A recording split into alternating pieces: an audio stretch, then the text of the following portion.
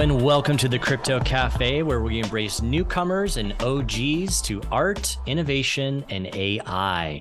Our host, Randy Zuckerberg, is traveling, so Debbie and I are stepping in to make sure we keep you up to date on what you need to know this week in the world of creative innovation.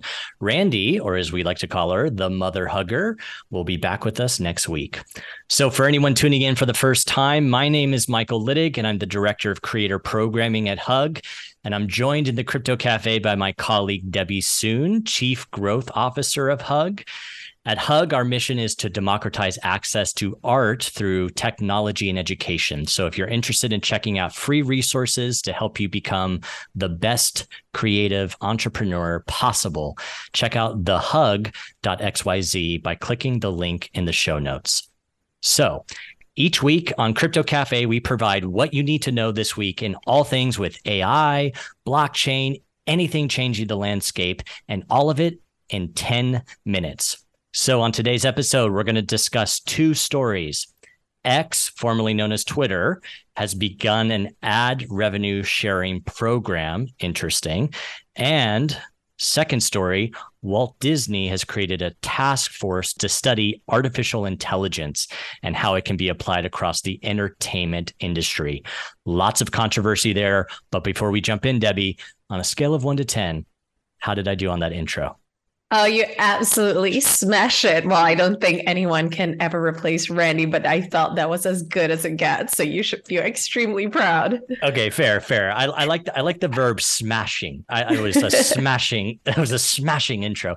But I want to jump into this first article because you are a queen of X, Twitter. What are we calling it these days? And ad revenue sharing program. Why do we need to know about this week?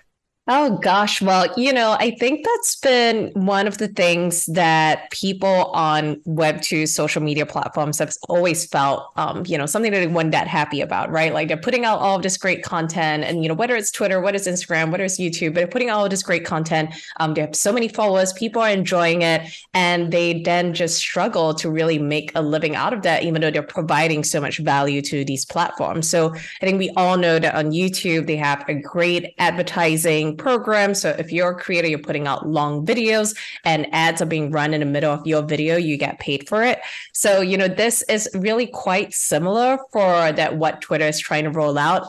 Based on the number of impressions that you're getting, you then start getting a bit of payout. And I think right now creators are able to withdraw as low as $10, which is great. I think it's a start. And Elon has definitely committed to paying out, millions over the next few months. So it'll be a really interesting thing to see how this pans out. I think a lot of content creators have been primarily making money off like images, videos. And so there are a lot of great writers on X or Twitter or whichever one we are calling it these days.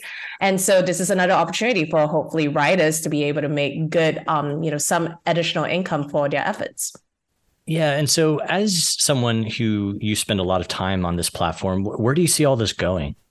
Yeah, I mean, I think it's interesting because I think it's a bit of a double-edged sword for sure. Like, I think on one hand, the creators that are showing up every single day, and frankly, I definitely used to write a lot more, and I guess work got busy, and so I will put my hand up and say I have not been as consistent in terms of writing thought leadership pieces on X as I was, say, a year ago. But like there are a lot of content creators who are genuinely showing up every single day, put together these greatly written threads where there's a lot of research that goes into it. You have to format it and write it in a set of way to appeal to the audience that's there that tends to have a shorter attention span. So I'm really happy that that they are getting compensated for all of these efforts. I think at the same time, you now have a lot of people who try and like write hot, spicy takes or express controversial opinions because they know that tends to generate more clicks, generate more views, more impressions, and kind of really gaming the system and doing a lot of what we call engagement farming techniques in order to make themselves eligible for the payout. So it'll be interesting to see if we can find a healthy medium or healthy balance between those two forces. Totally. Yeah. I want to share a quick story. I was at a wedding this weekend, and a friend of mine is going to Japan, and she was telling me how she's getting all of her information from creators on TikTok. And actually, this is part of a much larger trend where we're seeing people kind of having less trust in centralized authorities, and they're going to creators to get their interest when it comes to, I saw an article in the New York Times even today about how people are getting their movie reviews from people on TikTok because they don't trust what they call Hollywood labeled critics who are like in the pocket of Hollywood movie studios. So I just think that's fascinating. What are some of your thoughts on that?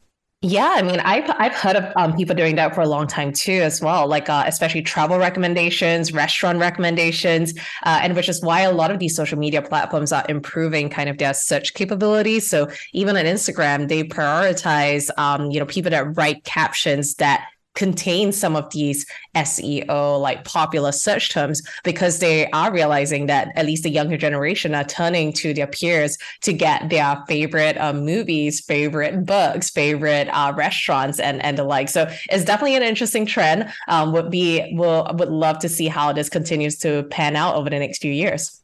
Totally. So I'm going to jump to the next story, which really goes to the heart of something that is both important to myself, I know to Randy, which is Disney's creating this AI task force as it looks to expand, make their work more efficient across their movie studios, their TV studios. But what's interesting about this in terms of this larger trend is this lands itself right in the middle of the writer and actor strike. And so the thing that's going on here is you have this big corporation, Disney, that's wanting to, in some ways, save money by advancing its AI technology across its parks. Maybe they can generate actors, they can generate voices, but then you have these individual artists who are saying, wait. So you're going to scan my likeness and then be able to use it infinitely for an amount of time, and I won't get paid for that. And so there's this big battle right now of discovering, putting down flags to say, like, this is not right, and we need to do something about this. And so I think it puts us at this really big tension of technology as collaborator and how we are going to interact with AI in the future. So for the listener, one of the things that AI is being used for is, like, when you watch like The Mandalorian, if you watch that show, they were able to make Mark Hamill look like his younger self. That's all AI technology. But what they're going to be doing in the future is probably scanning background actors to become AI generated background actors. So Debbie, as you kind of think about this, what are your thoughts? Oh gosh, that scanning actors to become AI background actors. That's have you seen that Black Mirror episode called 100%. Justice Hierarchy? So I guess it feels like sometimes I have no idea if art imitates life or life imitates art, but it's truly fascinating and one to watch. I mean, I think for anything around AI, there's always going to be two camps. There's going to be the one camp that just feels completely intimidated and worried about what changes this might make, and us not necessarily grasping with what influence this incredible technology has. And on the other side of it, obviously the fact that it could make things so much more efficient, it could help every single person kind of level up their creative skills, is an incredibly powerful collaborator, as we've chatted about many times before. So I do think that at any corporate or any kind of large organization, they probably need to have a view in terms of what their philosophy is when it comes to adopting AI. Like, where can it really add value? Where could it, on the other hand, detract value? And so that's definitely something that I'm paying attention to with, large organizations, if they are taking up a leadership role, right? Like, not just within their companies, but, on a bigger industry level. And on Disney specifically, I actually have a friend who works at Disney, and I feel bad because the company has seen so many layoffs as well. And so, I mean, it may or may not be directly correlated, but I think it definitely shows that people's jobs are at risk. So as much as we are excited about the future of AI, there's also, likely going to be a really painful transition phase as people try and figure out what their new role in this new environment with this technology is going to look like. Yeah, the one thing I would like to add on to that is we are in a moment where the technology is self-identified. You can tell it's what we will call the uncanny valley. You can tell something is AI generated, usually, even in the voice generation. But as the technology gets faster and more efficient, that will be harder to tell. Now, what I'm noticing as a trend is there's a movement toward authenticity. So I think more audience members are going to want to know that material was actually generated by that actor. You see this in art as well. There's this movement towards the analog, like creating something with your hands. People want to go see experiences. They want to have a live event. They want to feel something that's real. So I love that Disney is putting itself in the middle of this. I'm always going to be like you. I'm going to kind of point towards the latter, learn how you can collaborate with this amazing collaborator called artificial intelligence. But it's complicated. It's totally complicated. All right. Let's end with a wrap up game. Favorite art drop of the week. Go, Debbie. All right. Well, that is this incredible photograph by Rachel Wood, which is paired with poetry from Rachel Wilkins. It's called Hope for Maui. And, all of the proceeds on that art drop goes to, rescue efforts, rescue efforts in Maui after the terrible wildfires. So that is a beautiful piece of work, has a great mission. So really excited about that particular art drop. I love that. I love that how artists always respond in the moment to what's happening in culture and to crises. So that's awesome. For me, I got to go with Happiness is Like a Butterfly. This is an artist I've been working with in Kenya, Sherry Margaret Njiji. One of the things I love about innovation and technology is the democratization to access to these types of tools and to allow artists to, she's from in Eastern Kenya. So the fact that she can sell her work online and make an addition to her living is just awesome. All right. One more artist, builder, or creator of the week that you have your eye on. Oh, so many. But one of my favorite artists recently is this artist called Jam Jam.